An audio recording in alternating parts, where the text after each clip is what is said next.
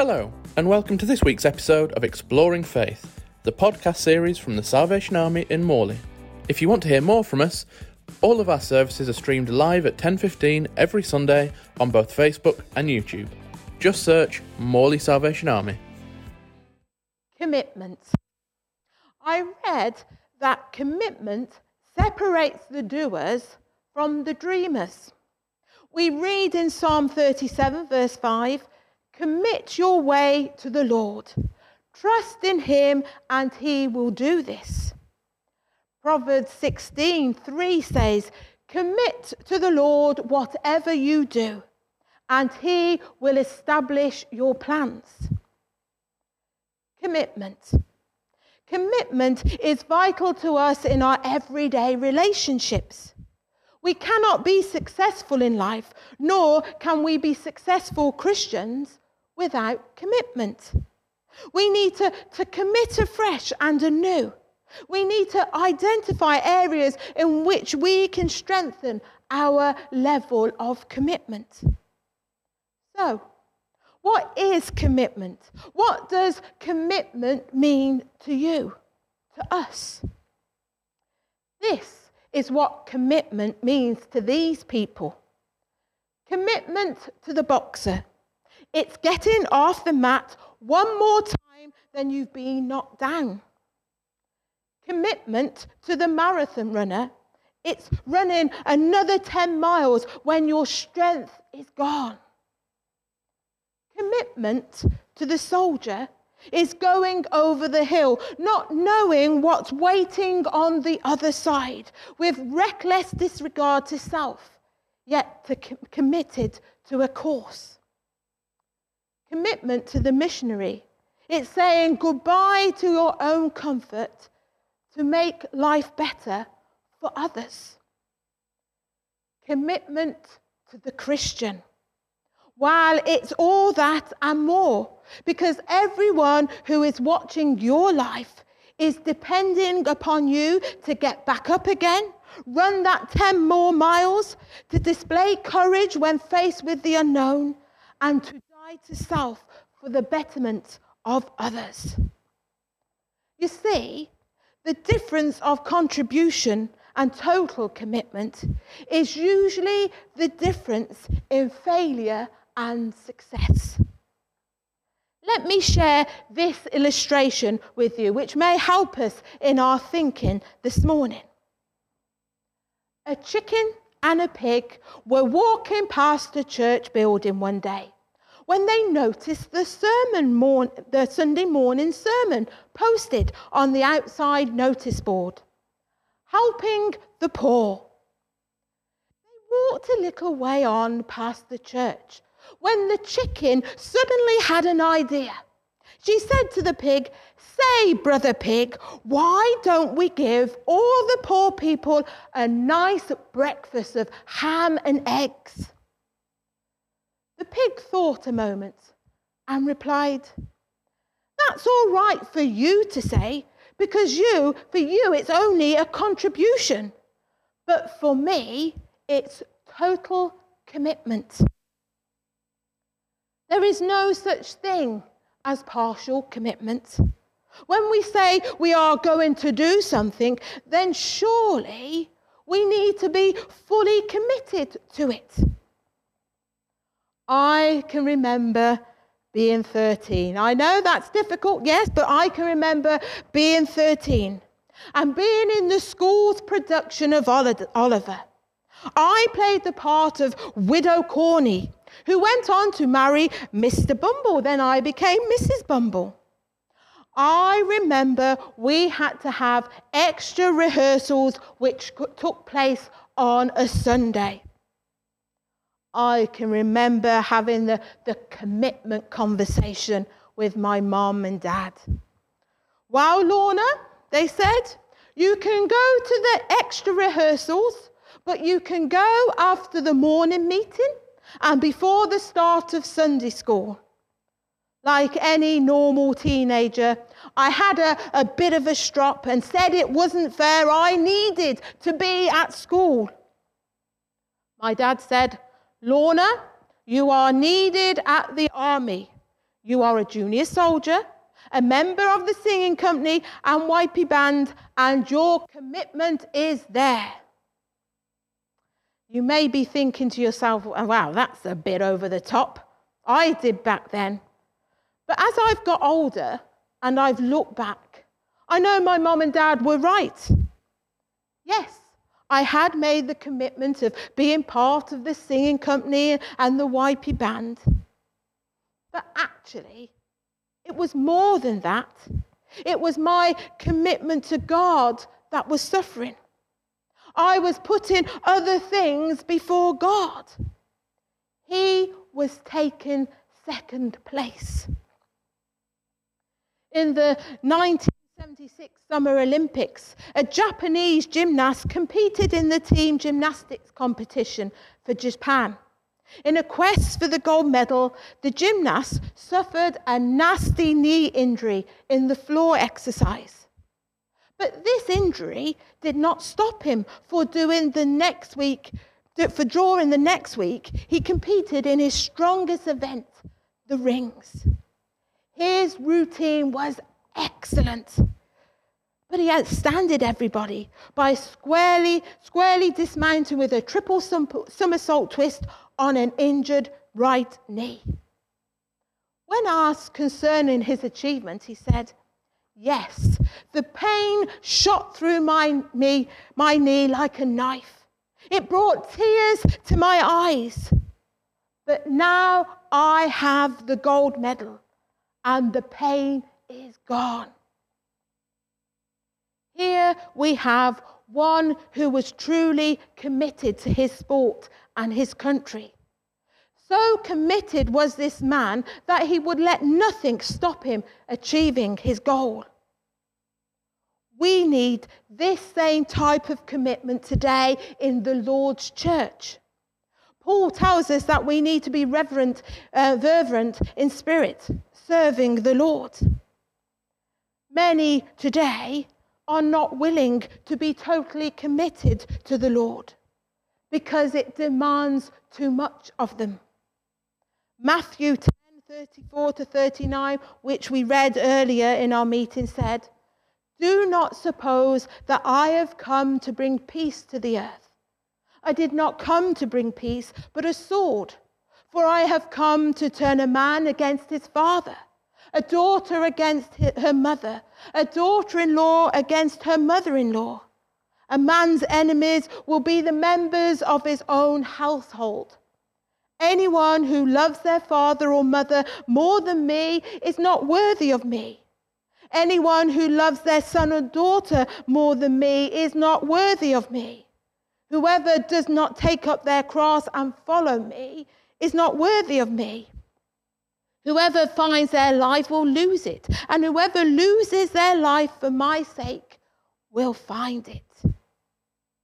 We are to be totally committed to put God above all people and to put God above all things. We are even to put God above our family. It's a big commitment, isn't it? Committing our all to God. I'm sure we are all good at making up excuses of why we can't do things. I'm sure we have all come up with some good reasons why we can't commit to what God wants of us. There are many in the Bible that make excuses of why they couldn't do what God asked of them. And here are just a few. Moses.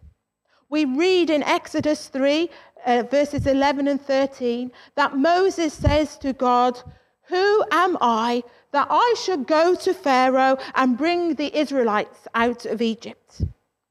Suppose I go to the Israelites and say to them, 'The God of your fathers has sent me to you.' And they ask me, 'What is his name?' Then what should I tell them?"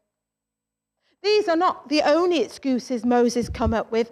We read of another excuse in Exodus 4:10.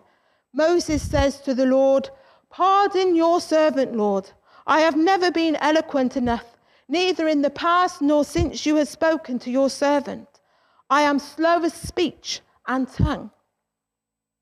But it wasn't just Moses who came up with excuses of why he couldn't commit.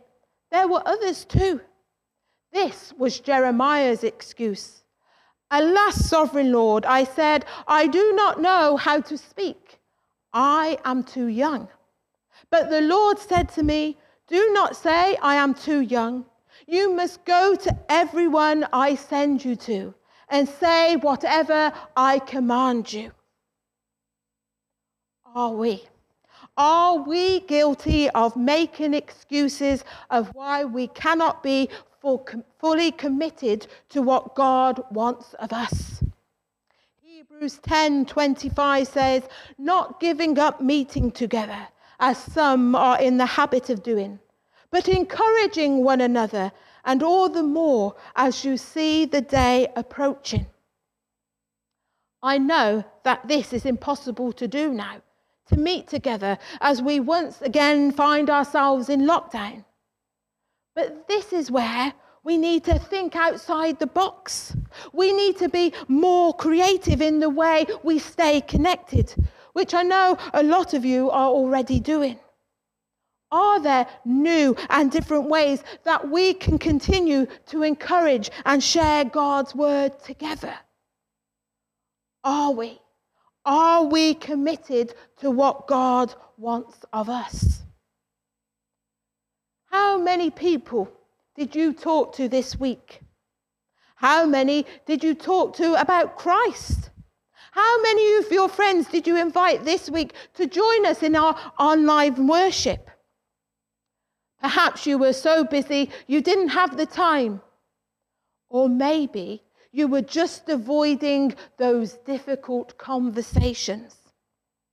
I know, things are looking a whole lot different to what they once did.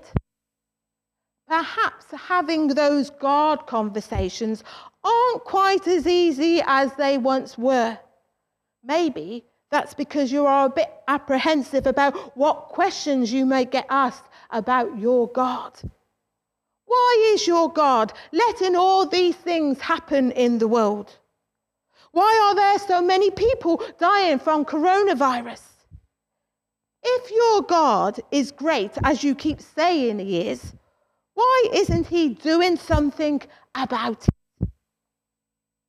Hard questions to answer, but amazing opportunities to be a witness. Are we?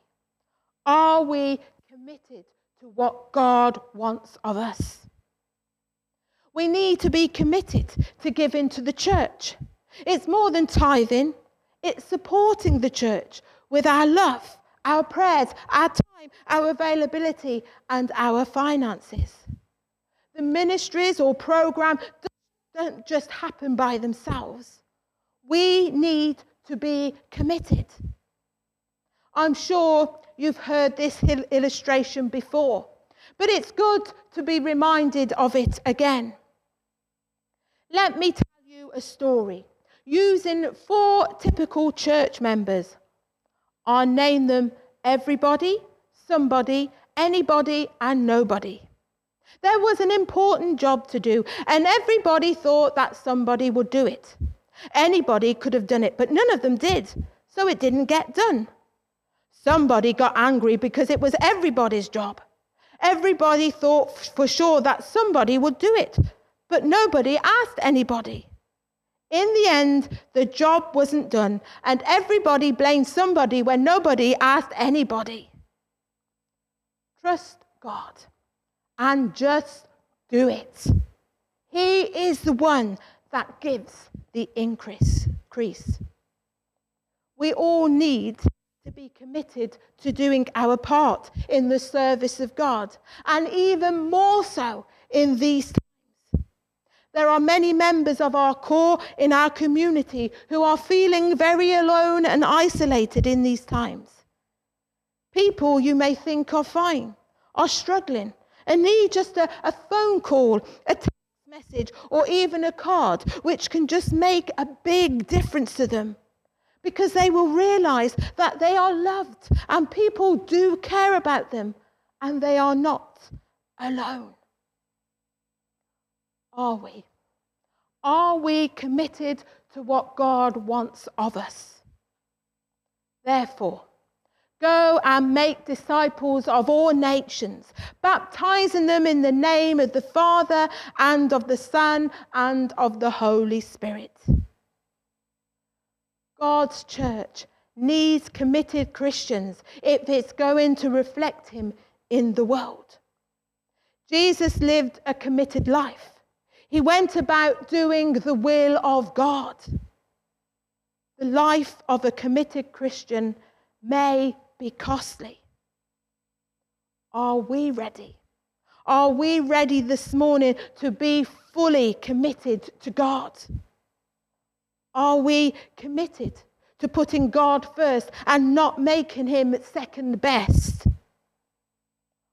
Are we? Are we committed to giving God our all? I have not much to give thee, Lord, for that great love which made thee mine. I have not much to give thee, Lord, but all I have is thine. Are we? Are we committed to giving our all to him? Take my life and let it be consecrated, Lord, to thee. As we listen to the music and these familiar words come on the screen, it may be that you need to fully commit to your Lord again this morning. Perhaps you have let other things get in the way of your commitment to him. Perhaps he's become second best. Wherever you are this morning, respond to your Lord. Are you committed to giving your all?